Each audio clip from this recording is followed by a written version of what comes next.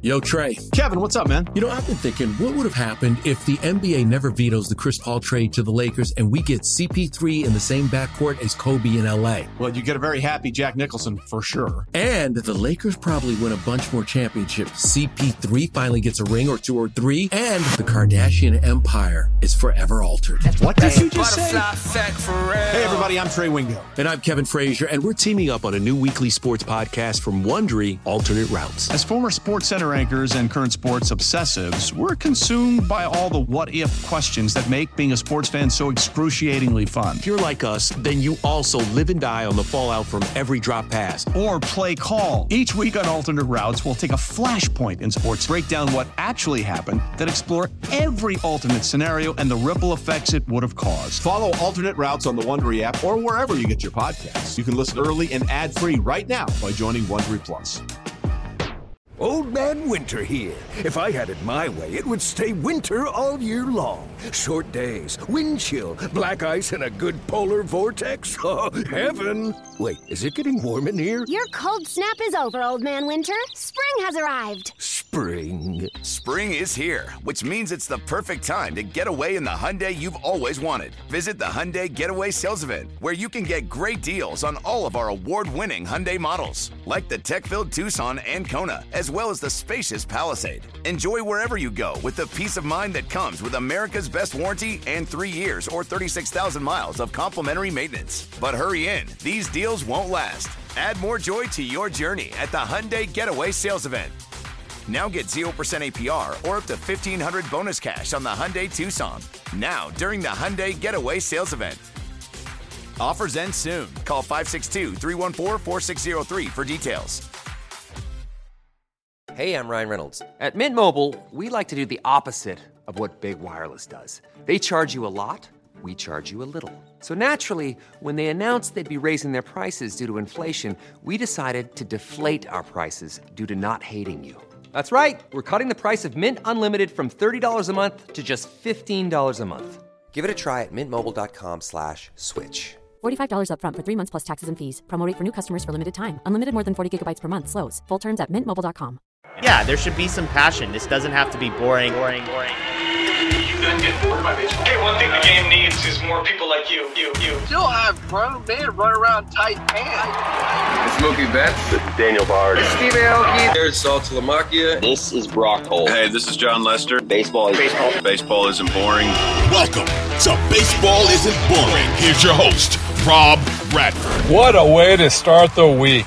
Absolutely the best way to start any week is with celebrations. And that's what we got thanks to this weekend full of celebrations. It started with the Dodgers and the Godfather. Congratulations to the Godfather, Joe Kelly, for getting the final out, clinching the division for the Dodgers. I'm going to give you some sound. That's what we do. I want to give you some sound from Miguel Rojas, Jason Hayward, and Dave Roberts. Speech to the Dodgers. Here you go. Hi, boys. We've been doing this, listen up, since like mid-May. We celebrate every single series that we win, and I think it's been such an honor to be part of this team. Everybody congratulating others when we win series. We take care of our business, and we understand that we need everybody in this clubhouse to keep winning series. We've been doing in-house this year, grinding through everything. Hats off to all you guys. Much love. Somebody goes down, next man steps up.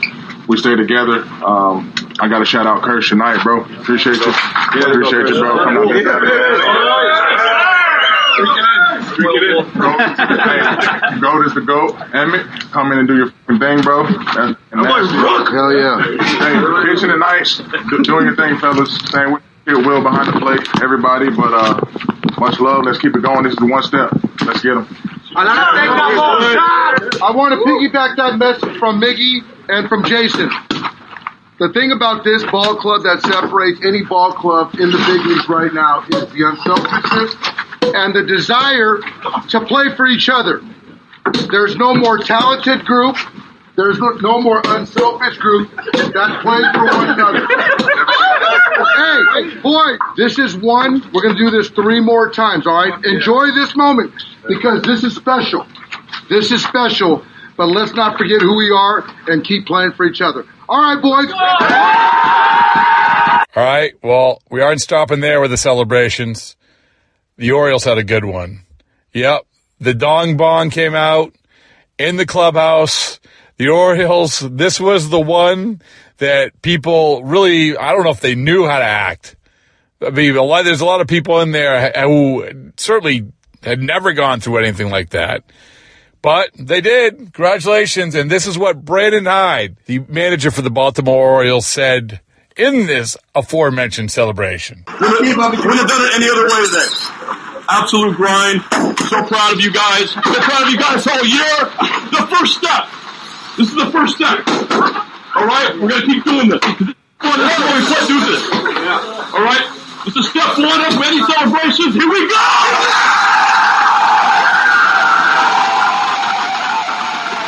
All right, and finally, the Rays are behind the Orioles in the division, but that doesn't mean they didn't make the playoffs.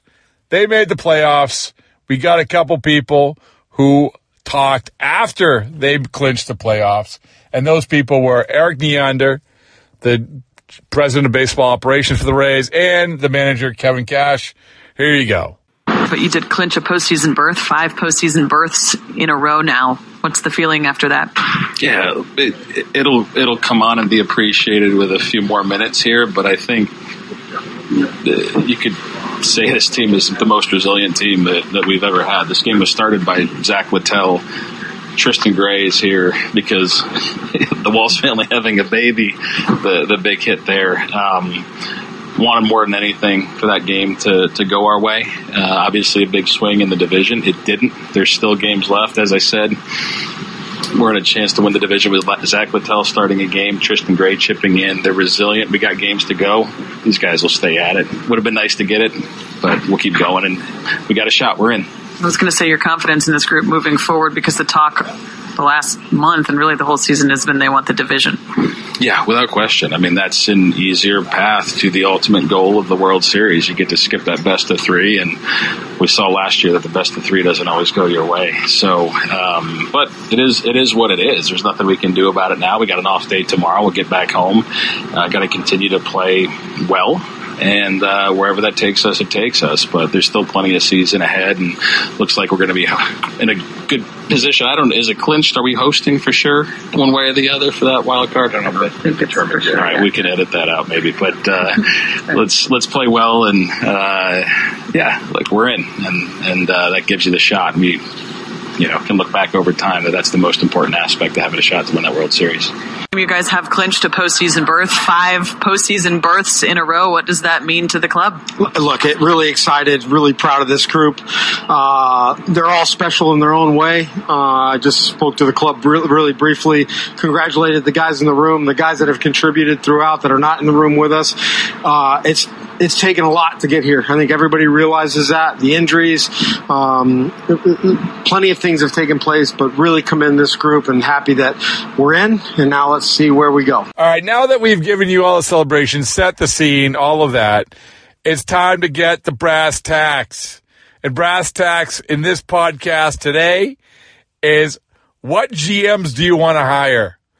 Whatever you want to call them. GMs, president of baseball operations, whatever you want to call them.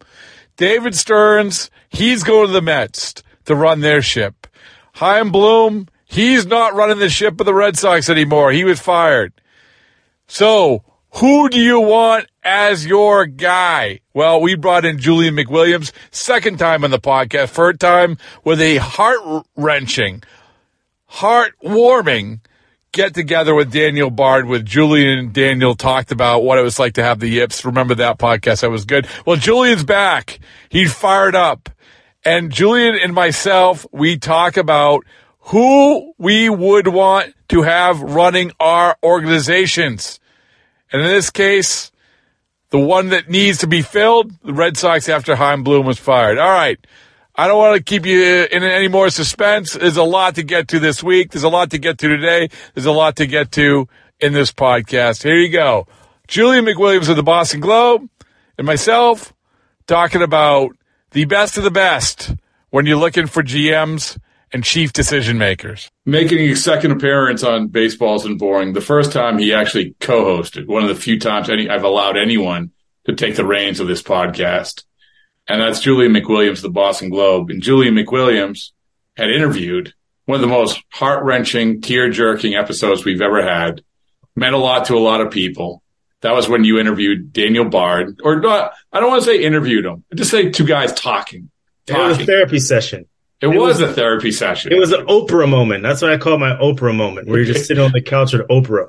And you're, and you feel like the tears just coming, just welling up in your eyes. And that's why baseball isn't boring, Rob. You never know. You never know when someone's going to step in and just have this emotional, life-changing, and maybe it did change lives. And what we're talking about is when you sat down with Bard, Daniel Bard, you both had the yips. You're the only media member I know who had the yips. I mean, in terms of throwing a baseball. I know some media members who have the yips when it comes to actually printing words and saying the right thing. But you sat down with Bard, and you talked about with the yips. I think that he appreciated. I think the people who listened to it appreciated. It was probably the highlight of your career, to be honest with you. Congratulations. It was the best. It was the best moment in my career. No, seriously. I mean, it meant a lot just to sit there and talk to him. And, he even told me, he's like, hey, why don't you just go out there and start throwing a baseball? So you know what? I went out there. I've been throwing a baseball at Savin Hill Little League Park. Did you really? You have? Yeah. For the first time? I just been at second base, just throwing it like the baseball. And, my dog loves ball, like chasing balls. So she just runs right after him. So yeah, it's been. How do you feel? Feels fine now, but it just, if you put a person there, that might be something a little different. Yeah. I mean, I think that, why don't you do this? Okay. Kenley's still, quarantining because of COVID, but I see he's like thrown in like alleys in Boston or something, right? Really? Yeah, so I think that maybe let's arrange this where maybe tomorrow or today, as people listen to this, that you throw a baseball with Kenley. Oh, let's do it. Let's text him right now. I'll meet you in the alley. See, things that you never thought you'd be doing at the beginning of the 2023 season. A, appear on Baseball Isn't Boring for a second straight time, and B, texting Kenley Jansen saying, let's go throw a baseball in an alley. So, yeah, exactly. There you go. Well, another thing, Julian, which I never thought we would be doing at the end of this baseball season, is talking so much about GMs, about president of baseball operations, about chief decision makers. Obviously, it's been in the news lately. Last week, two different occasions, two different things. David Stearns. It hasn't been official, right? Has it? Has the Mets announced it? No. I don't think so. No. But. So David Stearns did, he's going to be president of baseball operations. And then Chaim Bloom, chief baseball officer, he gets fired by the Red Sox in the very same week. So this leads us, all roads lead to you and I breaking down what is a good GM. I'm just going to call it GM. Let's get this out of the way. I don't you can call president of baseball operations, chief baseball. Yes, please. Can we agree to this? Yes. It's confusing. Just what happened to GM and assistant GM? That's fine. And you know what? And if you want to keep people on the payroll, Rob, that don't actually do anything, but just like glorified secretaries, that's fine. You can do that too. But please, let's just stop with all this, these creating these names and stuff like that. It's columnist, general columnist, beat writer, it's fine. But we don't have these names from it's like bloggers coming into our world and we're now giving them names. What are we doing?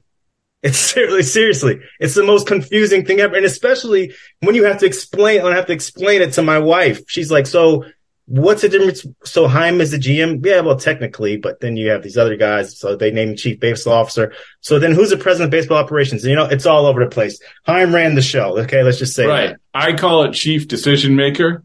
People, when I started seeing Pobo, all week long, I had never even seen Pobo before. Where did Pobo come from? Well, obviously that's president of baseball operations. That sounds like some gentrification, Rob. That's what that sounds like to me. I don't. Whatever. When they start naming places like like Harlem, like South Harlem, Soha. And I was like, wait, what? Soha? Like, what is the, South Harlem. I didn't even know there was a South Harlem. I just thought it was just all Harlem. Like, what happened to that? You know? It's a gentrification of the name. Well, all right. Well, I won't call it Pobo. I won't call it President of Baseball Operations. I won't even call it Chief Decision Maker. I'm just going to say GM. So, all right. So we have different categories we can go through, right? So I think that we can say, give me your top 5 GMs right now. We can then you can do the list of top 5 GMs that you would, well, I guess it would be the same thing that you would want. Why don't we do that? Well, let's start there. Yeah. So if Sheila McWilliams has a team, congratulations on owning a team. Yeah. Who said journalists don't make money? Exactly. So you are owning a team. You have your choice of anybody that you want to start with. You have that type of power. You have that type of cachet. You are the character, the John Henry character in Moneyball, where you're sliding the piece of paper over to Billy Bean. All right. And so, I want your top 5. I don't know how do you want to rank them or you just want to give me 5? So I want to just give you 5, Rob. All right. Give me 5 guys that you think are the best in the biz / in other words, people that you want running your team. Go ahead. Well, I've been pretty critical of him in my group chats and my people back home, but you got to give Brian Cashman credit, right? I mean, he's been doing it for a long time. They obviously haven't won the World Series, but if you talk about the long-term sustainability that these teams are striving I think that's pretty much sums it up right there. So, I mean, that's obviously one of them.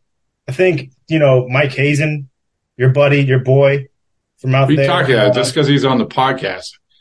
If you come on the podcast, you have, I'm not seduced just because you come on the podcast. I'll rip you tomorrow. I don't care. I know. You've ripped a lot of people, Rob. I'm trying to stay clear of that. Well, you have a better chance of not being ripped if you're on the podcast. But Mike Hazen, okay. So first of all, let's start this with Cashman. Let's have a discussion about it. Okay.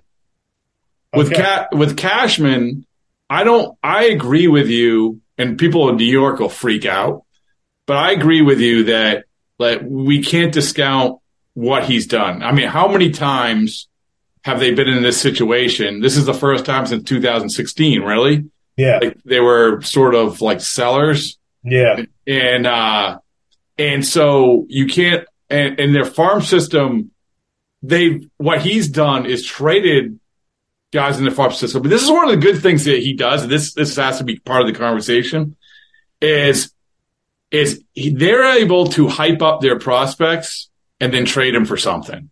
Yeah. Right? Because you can say, well, their farm system's overrated because look at the guys they traded that they haven't amounted to anything. Well, who cares? So what? Yeah. Yeah. You got something for them? Yeah. Yeah. With the exception of Clint Frazier and, because they could have had who was it? Clint Frazier. But that was the last time that he bought. So maybe he's not good at that. I don't know. Yeah. That was the you got Gleyber Torres, right? Not in the Clint Frazier deal. Not in the Clint Frazier deal, but that same year. In the Chapman deal. Right. It was the same year. Yeah. So, 16, I mean, he did well that year. He was on a heater that year, Rob. But he got guys. Good job that year. Yeah. But, but you look at guys who were, Justice Sheffield, You're right. They traded him and he sucked in Seattle. Right. And I think he was in the Paxton deal, right? Yeah. Yeah. The Paxton deal. Who was the guy? I should have looked this up, but I know you're going to drop Cashman on me. Who was the catcher? I'm not talking about Gary Sanchez. Not Sanchez, because he got DFA'd, right? Yeah, I don't know. Maybe I'm thinking Gary Sanchez, but there was someone. Anyway, there was plenty of guys. Look at I'll tell you another one. Zach Britton. Britton they got from the Orioles for Dylan Tate. Yeah. I mean, all these. There's plenty of examples of that, and so I think, to me, that's a skill. To me, that's a skill of being able to hype guys up. present guys, get guys to where people believe they're prospects, and then knowing in the back of your mind, they really aren't that good.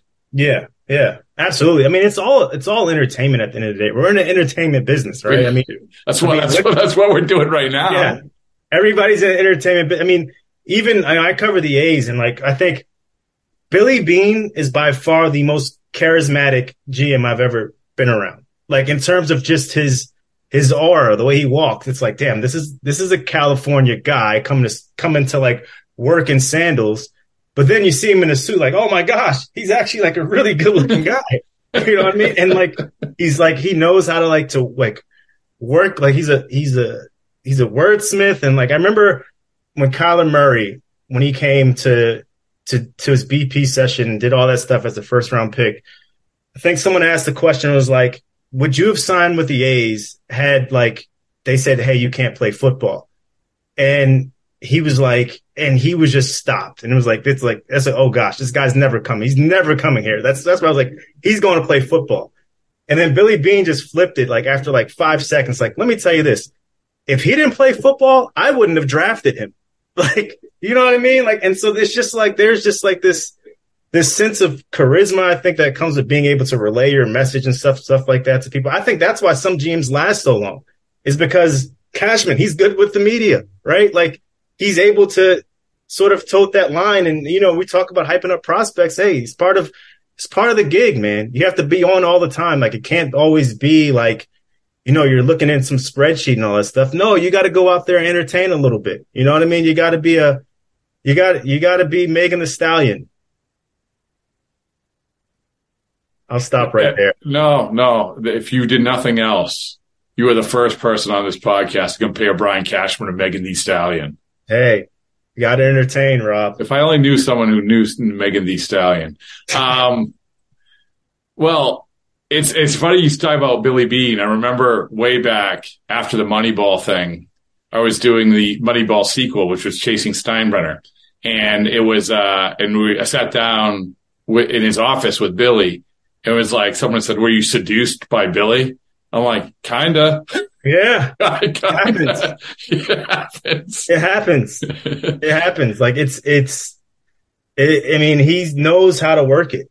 And that goes to say something, knowing that he's like, I mean, he's probably been like one A's game this year. So like people saying like, oh, he's the next GM at the Red Sox. It's like, he's coming nowhere near this thing. Like he's fine. He's probably going to sell his share in the A's and go off and like do more Sloan conferences. Like he's seen more games for a soccer team in India that he's seen A's games. Like it's not, he's somewhere else. He's not in the baseball operations part of it anymore. It's just not him. So, but I think that to come back to Cashman, it's all the things that we're talking about, and also the willingness to, why you're building up, because up until recently, like their farm system was considered, rightfully or wrongfully, it was considered really, really good. You know, they just keep they have them coming. Look at the Severino kid coming up, this Herman kid coming up.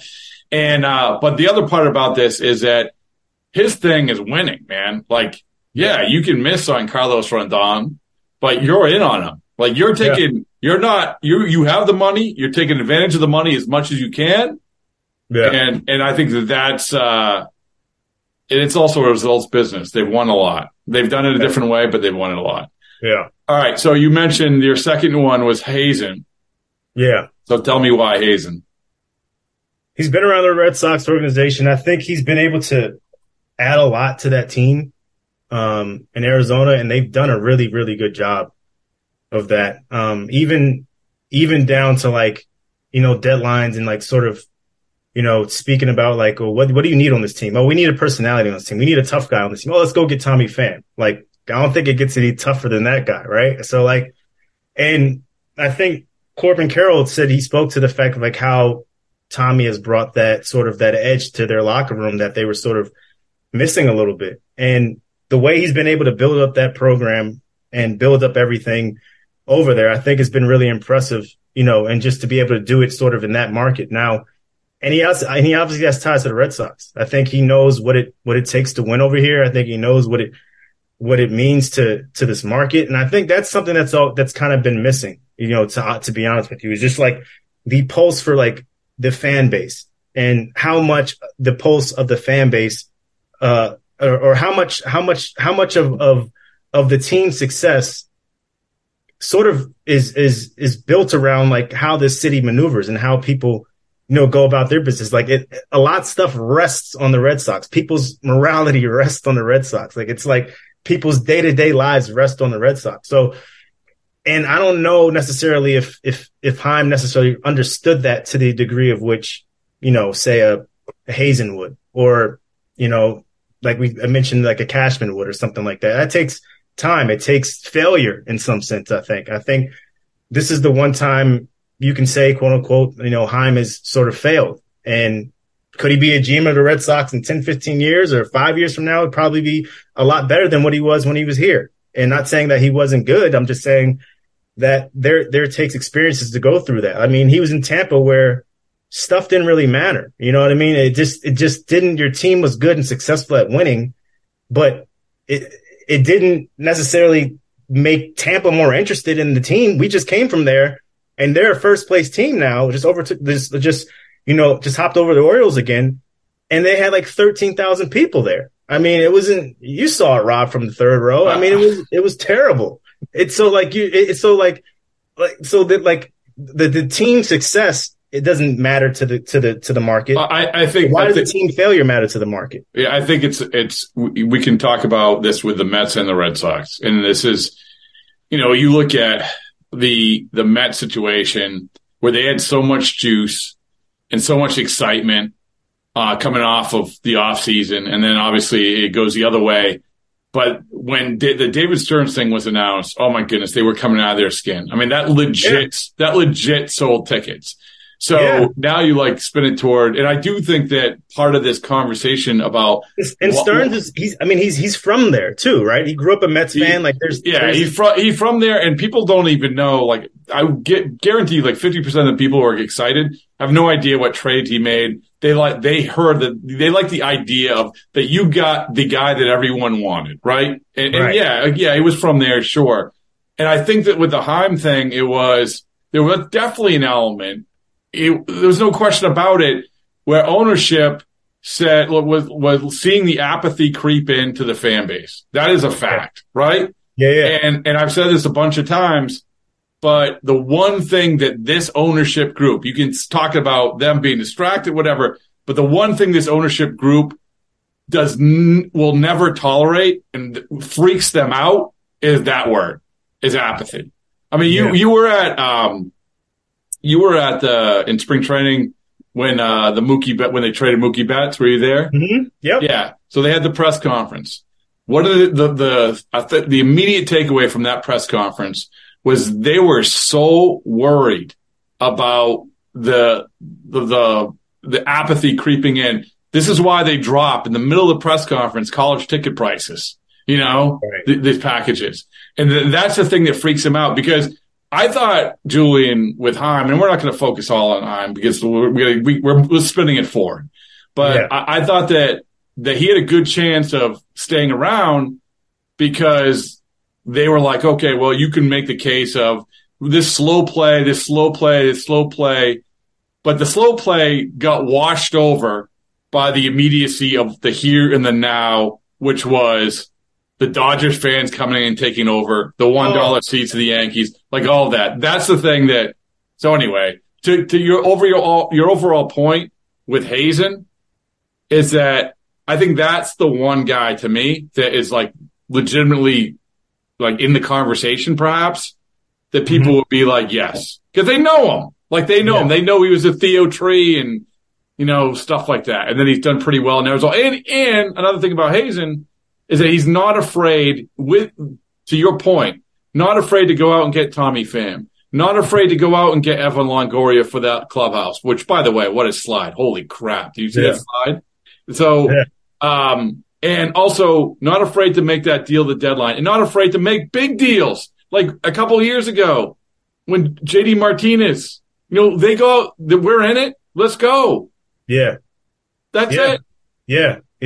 I was talking to an agent and he's saying like this about sort of like saying this about like smaller markets and like how people assume that like, oh, you come from a Tampa, you'll definitely have success here because you have money. And it's like, well, that's not necessarily true, because in Tampa, like, you only know that you can get, say, 20% of these guys. I can't get these 80%. Like, I can't get the rest of 80%. So let's focus on this go really, really like micro, and let's go this 20% of guys in this like little like tunnel that we can focus on.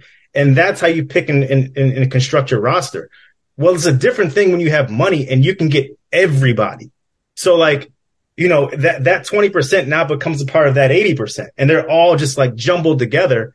And you have to figure out, okay, how does this work? How does this value work for my team? Do I take this person who I think can maybe be, say, a Garrett Whitlock and give me a good year or so, or 2 years or whatever, as a reliever, as a DFA, who's a guy that was DFA'd or non-tendered by the Yankees? Sure. Okay. You did that. Great. But can I also get the Garrett Cole guy, right? Or not even the Garrett Cole guy. Let's just even go Kevin Gausman, who's a really good pitcher, is an ace for his staff, but isn't necessarily Garrett Cole. Can I get that guy and still see the value in bringing that guy on as well? Can I get the Kyle Schwarbers of the world? You know what I mean? Can I get, Hunter Renfroe, who might cost a little bit more than maybe what Tampa wants to spend? Like, how do I just sort of, finagle just this having this cache of money, this wad of money, right? It's like the guy who's been broke and then all of a sudden he's rich, and you're like, okay, well, I can buy everything, so I don't want to go crazy, right. Right. And I think Heim kind of got to his point where it's like he got gun shy, because it's like, oh, geez, like, I'm not used to having this amount of money. And yes, our ownership probably had something to do with that. His thinking about what he could spend, what he couldn't spend, getting low with CBT. I get that. But you still had significantly more money to work with in Tampa. And so when we're looking at the page and we're seeing guys come in like a, Kyle Barraclough or these guys, you're like, what are we doing? And so I think that's where ownership got to a point of like, what are we doing? So, yeah. Well, I think another thing to go back to Hazen is, along with, and I think that having the balls to make important deals is a big part of this. But I also think of identifying you're building it up. Another thing that Hazen has proven is that he's picked the right guys to, like, we can talk about the young guys and the building up. Well, Corbin Carroll, kid they just called up Jordan Lawler. There's a bunch of other guys. And by the way, like Zach Gallen, let's talk about that, right? Yeah. I mean, you made that trade. The other end of that trade, was, I give them credit as well. But you traded Jazz Chisholm, obviously perceived by a lot of people, even at the time they traded, as a future star for Zach Gallen. Yeah. I think it was 1-for-1. If it wasn't, it was close. It was close. I can't remember. But this is like, you identify the guy, you give up the thing that's going to be painful, but you know what? It's going to pay off. And that was, to me, that says a lot as well. It does. Yeah, I think it was 1-for-1 in exchange for, it was 1-for-1. Yeah, and by the way, like the Marlins 1-for-1 trades, or pretty close to it. I know that sometimes there's a smattering of something thrown in. Yeah. It's kind of crazy. You have Pablo Lopez, for Arise. Another one was JJ Bleday for AJ Puck.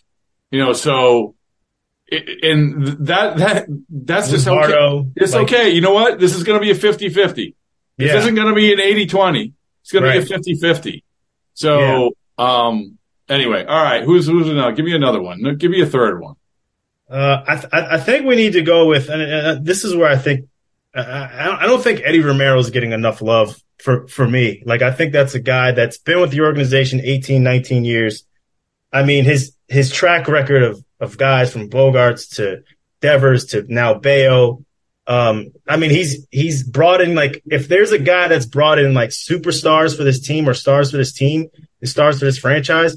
And it's so much harder on the international side, right? I was talking to a guy who's saying that, like, it's completely different because you have to get over like the guys, in a 60-yard dash. Like he said, it's like they'll like move the cone up a little bit, right? Where they'll have the guy like make it 55 yards. It's like a lot of scheming going on in these like like these Latin American countries where you're just trying to, guys are trying to make ends meet. And it's like, okay, I'm going to try to get my player there, but hey, I'm going to, skirt the rules a little bit just for us to win.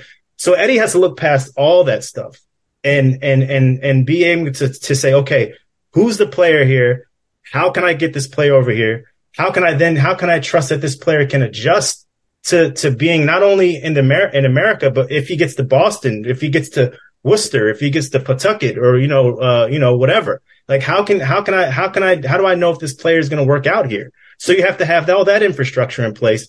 That's a really, really tough job. And I think if you can do the international side, you can do I think this side is probably you can do this side easier. Now, granted, you're taking care of your team. There's a lot more stuff that you have to go over. I get it. You're employing hundreds of people from nutrition to whatever.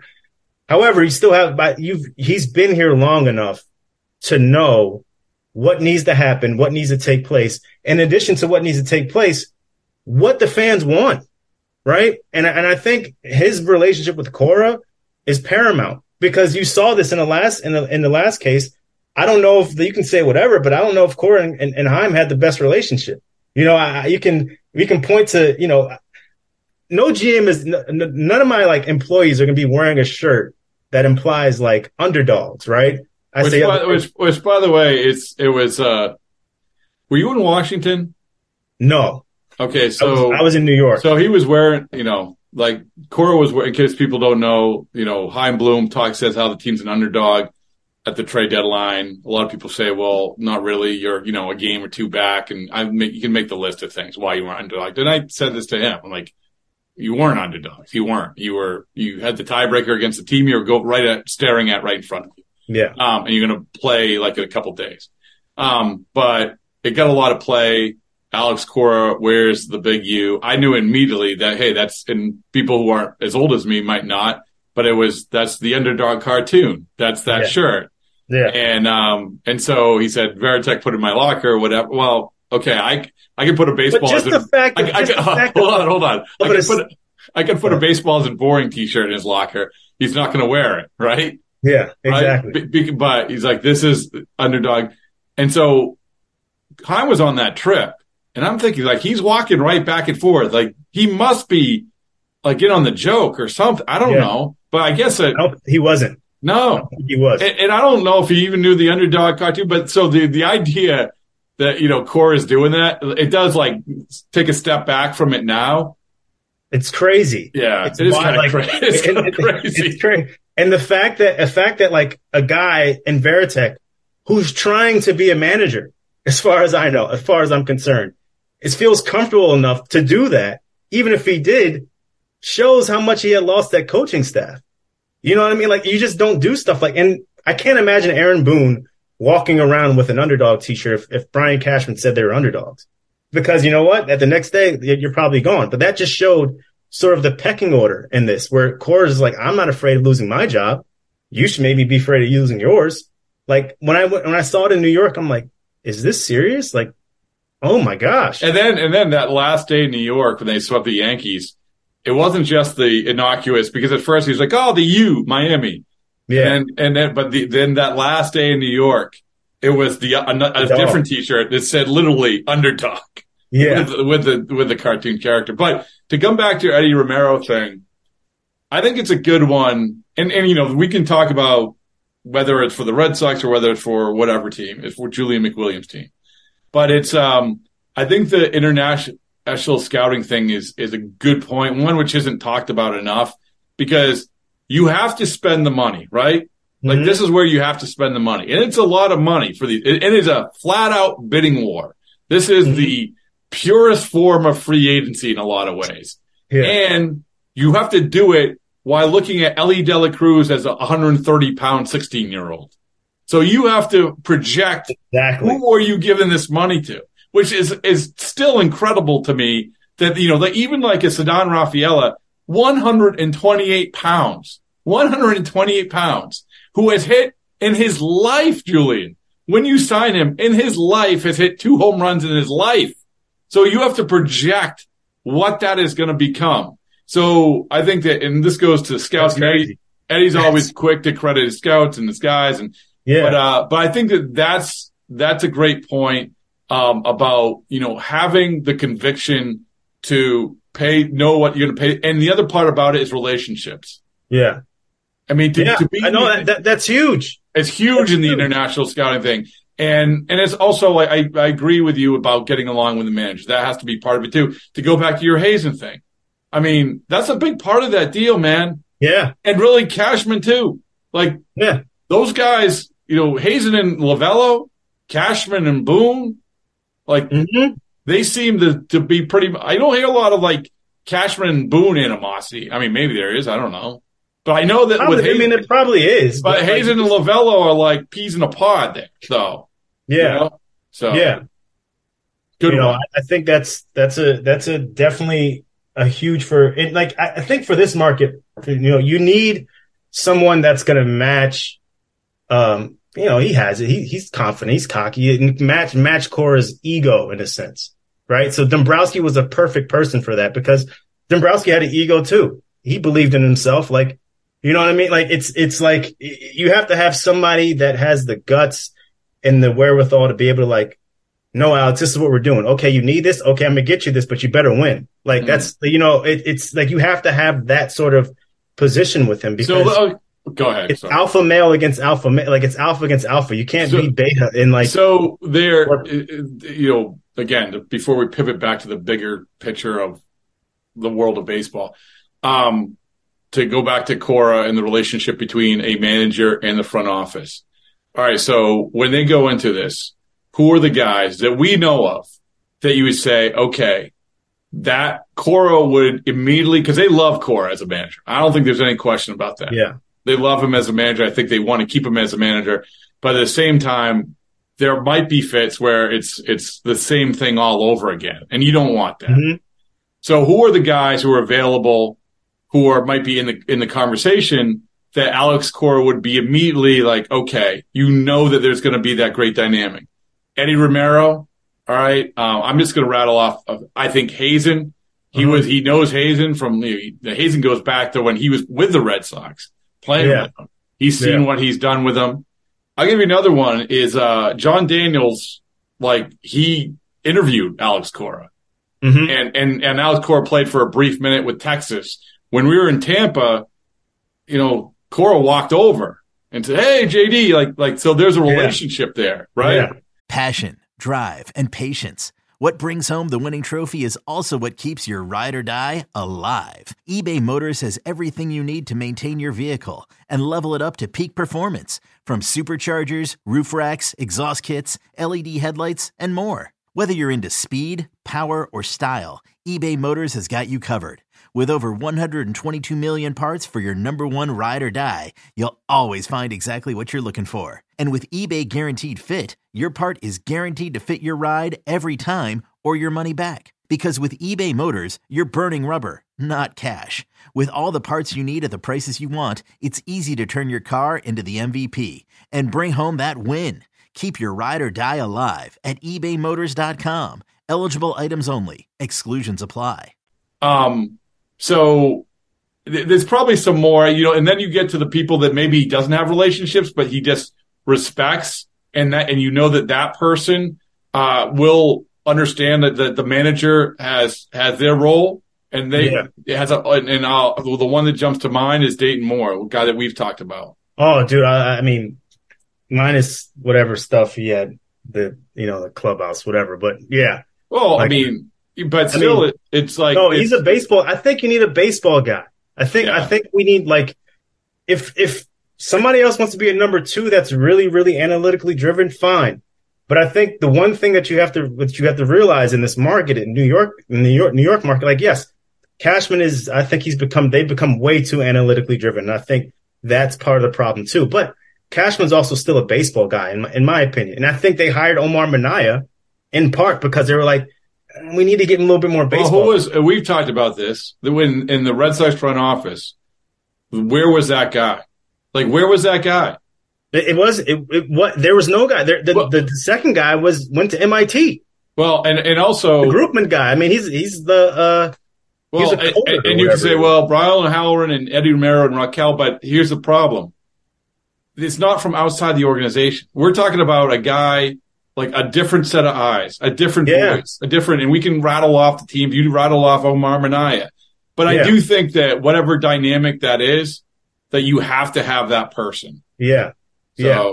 And I think Dayton Moore is a good example because, I mean, even down to like the player development and even down to like, I remember the quote he gave about like saying like, hey, the guy that doesn't make it in the majors matters just as much as the guy who does. That was the anthem of like when the COVID stuff and the gutting of the minor leagues. Yeah. And listen, I mean, it's like he worked for a team and I'm sure MLB is doing this across the board, but he gave like the guttural reaction in the anthem for everything about what baseball, and he wasn't wrong. I mean, you're a perfect example of this. You played baseball, right? Can you imagine, like, if you were in the minor league, like you played in college, like if they, hey, sorry, you know what? We're not allowing anybody to play college baseball anymore. Yeah. Well, like how that would affect you or your love of the game or whatever it is. And so anyway, but I think that, and I told you this before, with Dayton, I always remember this. He said that he makes it a point to pay his minor league managers as much as any minor league managers in the game. This was Kansas City. Yeah. Right. It seems like a good idea. It matters. It matters. It's culture building. And I think that's something that we forget in all this is like, there are humans in the locker room, right? And I think it's important that GMs are around. I think it's important that they have these relationships with players. Yeah. So what? You might have to trade them. Okay. That's part of the business. Like it's fine. Like just because my boss can fire me tomorrow doesn't mean I shouldn't have a relationship with my boss. Like, it's just like, it's just part of the game. It's part of, if I don't perform, I might get fired, and I feel as a grown person, you should have the wherewithal to be able to accept that and know that. However, I think relationship building is huge. It's paramount for a team to be able to have that. And I think that's what's being lost a lot in the game is that there isn't really this relationship between like, media and managers anymore. Like the stories I hear from, Sean from back in the day when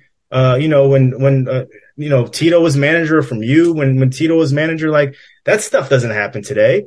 And so like, if we're talking about a team, if there's a culture here, that's something that's important. So like Trevor Story, I saw that Trevor Story said he's doing this situation where he's going to have a camp for kids, that are in the system, because that's what Troy Tulowitzki did for him. He's going to have like an infield camp in Texas or something like that.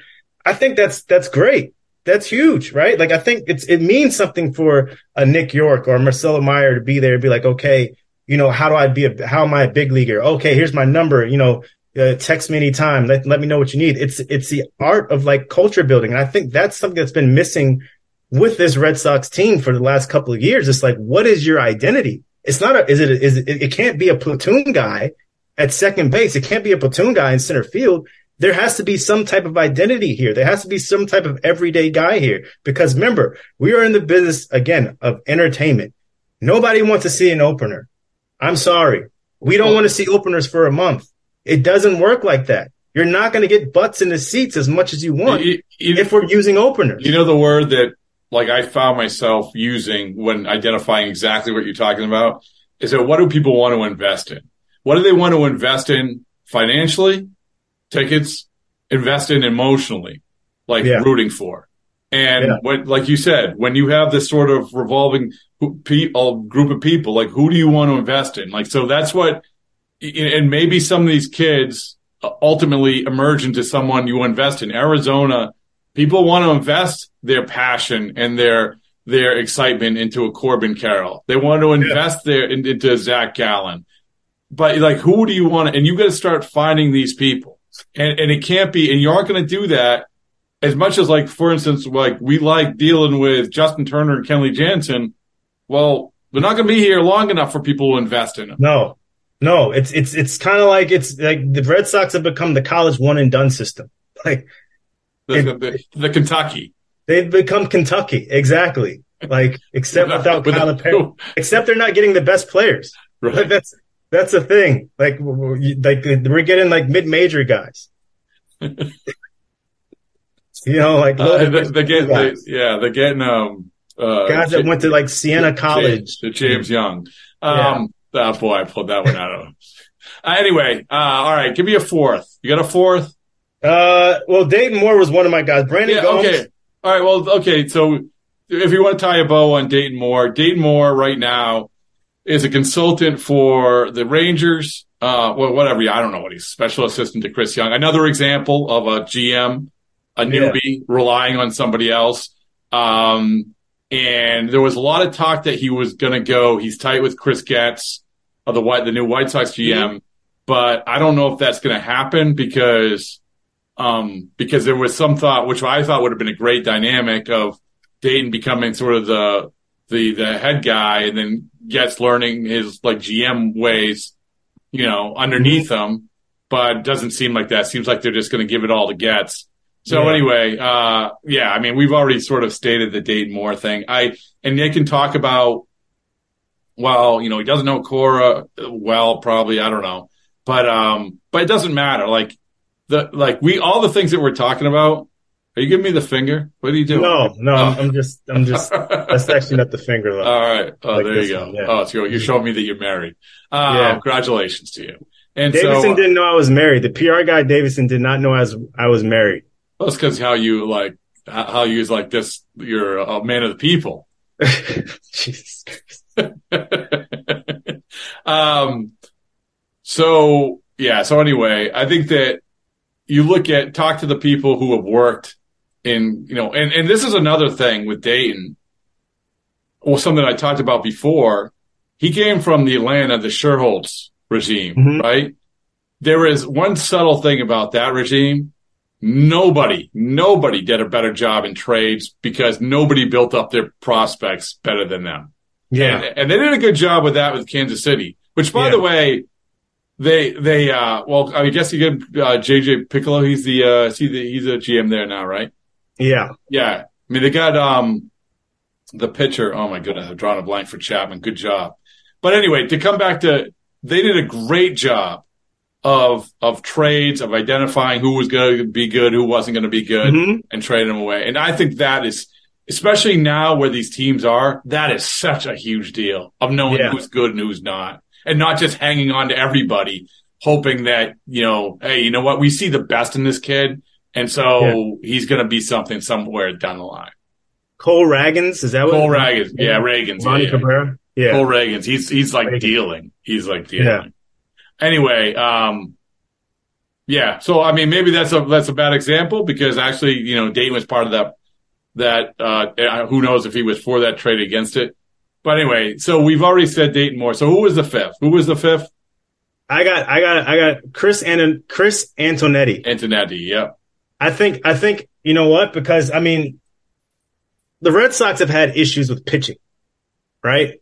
If you want to go and look at the track record, even dating back to the 90s, Cleveland has always developed in pitching better than I think probably majority of teams in the league consistently from the 90s. They, and so if you look at their, from the guys Bieber, McKenzie, like McKenzie was a project, right? Like that's not a guy that's like, if you look at him, you're like, oh, that's a guy that could be good. Like you see him on a high school, I'm like, he has interesting stuff.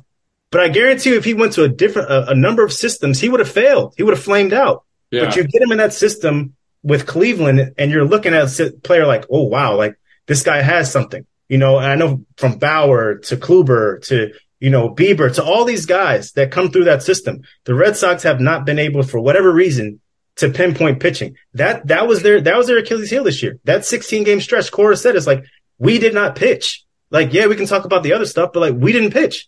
And that's a guy that comes from a pitching from a pitching program that is better, that is top shelf. I think that's an interesting name. Does he come here? I think he might have another year or something. No, but we're talking about who you would hire. Yeah, I mean that's a guy that I would seriously consider because I think he has an ability to be able to pinpoint pitching, and I think that's something that the Red Sox. It's been brutal to watch them this year and seeing guys not go 4 2/3 and can't get through the fifth inning. Why is that happening? It's not just a baseball thing. Yeah, sure, it's cultural where they teach these guys to go, go through and just empty the tank through 5 innings. Yeah, but like these guys are going to 3 2/3, 2 2/3, 4 2/3. What's going on with the Red Sox that these guys can't get through these innings? And so I think that's something their pitching program has to be, from top to bottom, has to be reevaluated, because I think that's a problem that's been, even the days when they were winning, dating back to Lester days, dating back to the Buchholz days. Like Matt Barnes was drafted in the first round as a starter. He ended up a reliever, right? Like Houck was drafted in the first round. And this was an exercise, Probably. even going back to when Brian Bannister was working for them. And I mean, I remember one off season, they spent an entire winter weekend of doing this exercise, but it hasn't taken root. And I'll give you, so off of that conversation, a name that has been brought up is Dodgers GM Brandon Gomes. Because, obviously, pitcher, but also a guy, like you look at systems. I mean, the Dodgers, that's a pretty good one too, in terms of finding pitchers. It just is. Yeah. I'm looking right now, real quick. And Antonetti, he's a New England guy, he's from Connecticut. He's been with them since 1999. So he's been there. He's seen it grow. He's seen it. He's seen that thing. He didn't only just manifest the thing. It's come to power. So, well, and here's another aspect of that too, is that if Francona leaves, as we expect him to, they had such a good thing going on there. Such a good thing. And, who knows? I mean, I don't know. Like maybe he's like, okay, here's the opportunity to build something. I don't know. This conversation is about who you would want to pick. It's not really like who you could get. Yeah. But that, I mean, that's a good one. And again, the Gomes. All right. But for me, I would like to see, I guess this is what Gomes is doing under Andrew Friedman right now. Mm-hmm.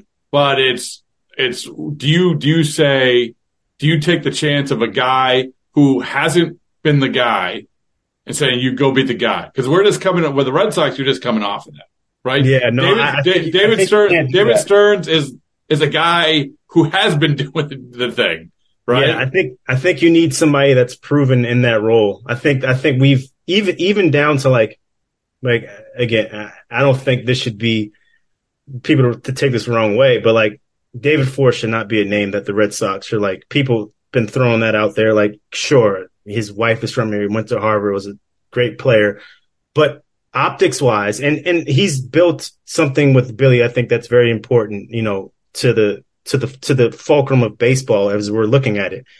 However, we've been talking about the A's as a historically bad team for whatever reason. Like, we all know it's the ownership, right? We all point to the ownership because 11 out of the 20 years that Billy Beane has been there, he's made the playoffs. David Force has made the playoffs. Fine.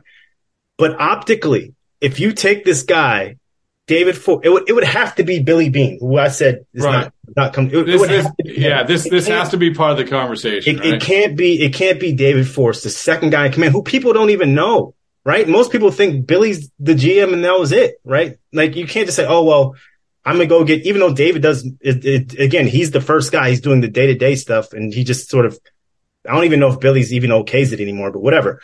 My point of being is, like, you can't take a guy from the A's. We're talking about a historically bad team. They're talking to the owner to sell the team and then make that guy the GM of the Red Sox after bringing in a Tampa guy. Like, you can't do that.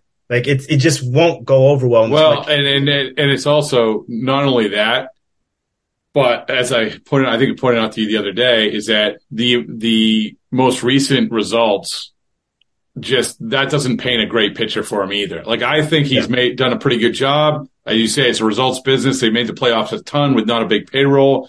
But this recent round of having to turn over a ton of good players, the good players which he got, losing those trades too. Like, look what they got. That's the point. Is that they shouldn't be as bad as they are right now with the amount of guys that they. It's not like they lost them to free agency. They traded them.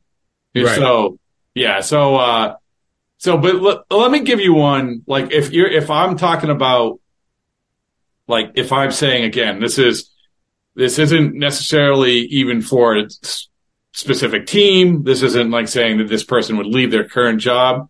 But Kim Ng in Miami, Mm-hmm. What I like, a couple of things I like, and it's only been a brief time, that's fine, but she does come from a place, where they've had a lot of success with the Dodgers. And you look at the trades that she has made, really gutsy trades. The kind of trades we talked about. 1-for-1s. You look at the deadline, Jake Burger. I mean, sure, holy mackerel. You think that a lot of GMs would make that trade? No. But this guy has been the perfect guy to get. He's under control for a long time. And his value is as much as whatever prospect you gave up. But at best. Yeah. So, and then a subtle thing, and I heard this about when she hired Skip Schumacher, they just said, you know what? You get your guys. Right. You get your guys. Mm-hmm. That's it. Yeah. And you do your thing. Right. I mean, that has to, and that doesn't happen all the time. No, it doesn't. It doesn't. You can't, it's something to be able to say oh, you got your guy, right? Because then it's you have to produce. And then it's just a different level of and you got to look at the Heim situation too, right? He came into this, Cora gets fired. He wanted the Fold guy as from to my by the way, if that name's don't tell me if you agree or not. No. But if that name is surface, right? Yeah. If he that dynamic with Cora is never happening. No. That's why Will Venable was there on that seat as the bench coach, right? That was necessary. That was a Heim guy. That's a guy that you pair with a Sam Fold. But you can't just bring these guys that people don't know to this market right now. That's not going to be what gets Dodgers fans to not come to the games and get Orioles fans not to say, oh, on the, on Oh Say Can You See, or whatever they do in the national anthem. You're still blinded by Go Jays Go. Yeah, exactly. Go Jays Go. Yeah. All right. Well, listen, we've solved a lot of the world's problems today, Julian. Yeah. Guess what? You have officially, you already have the gear.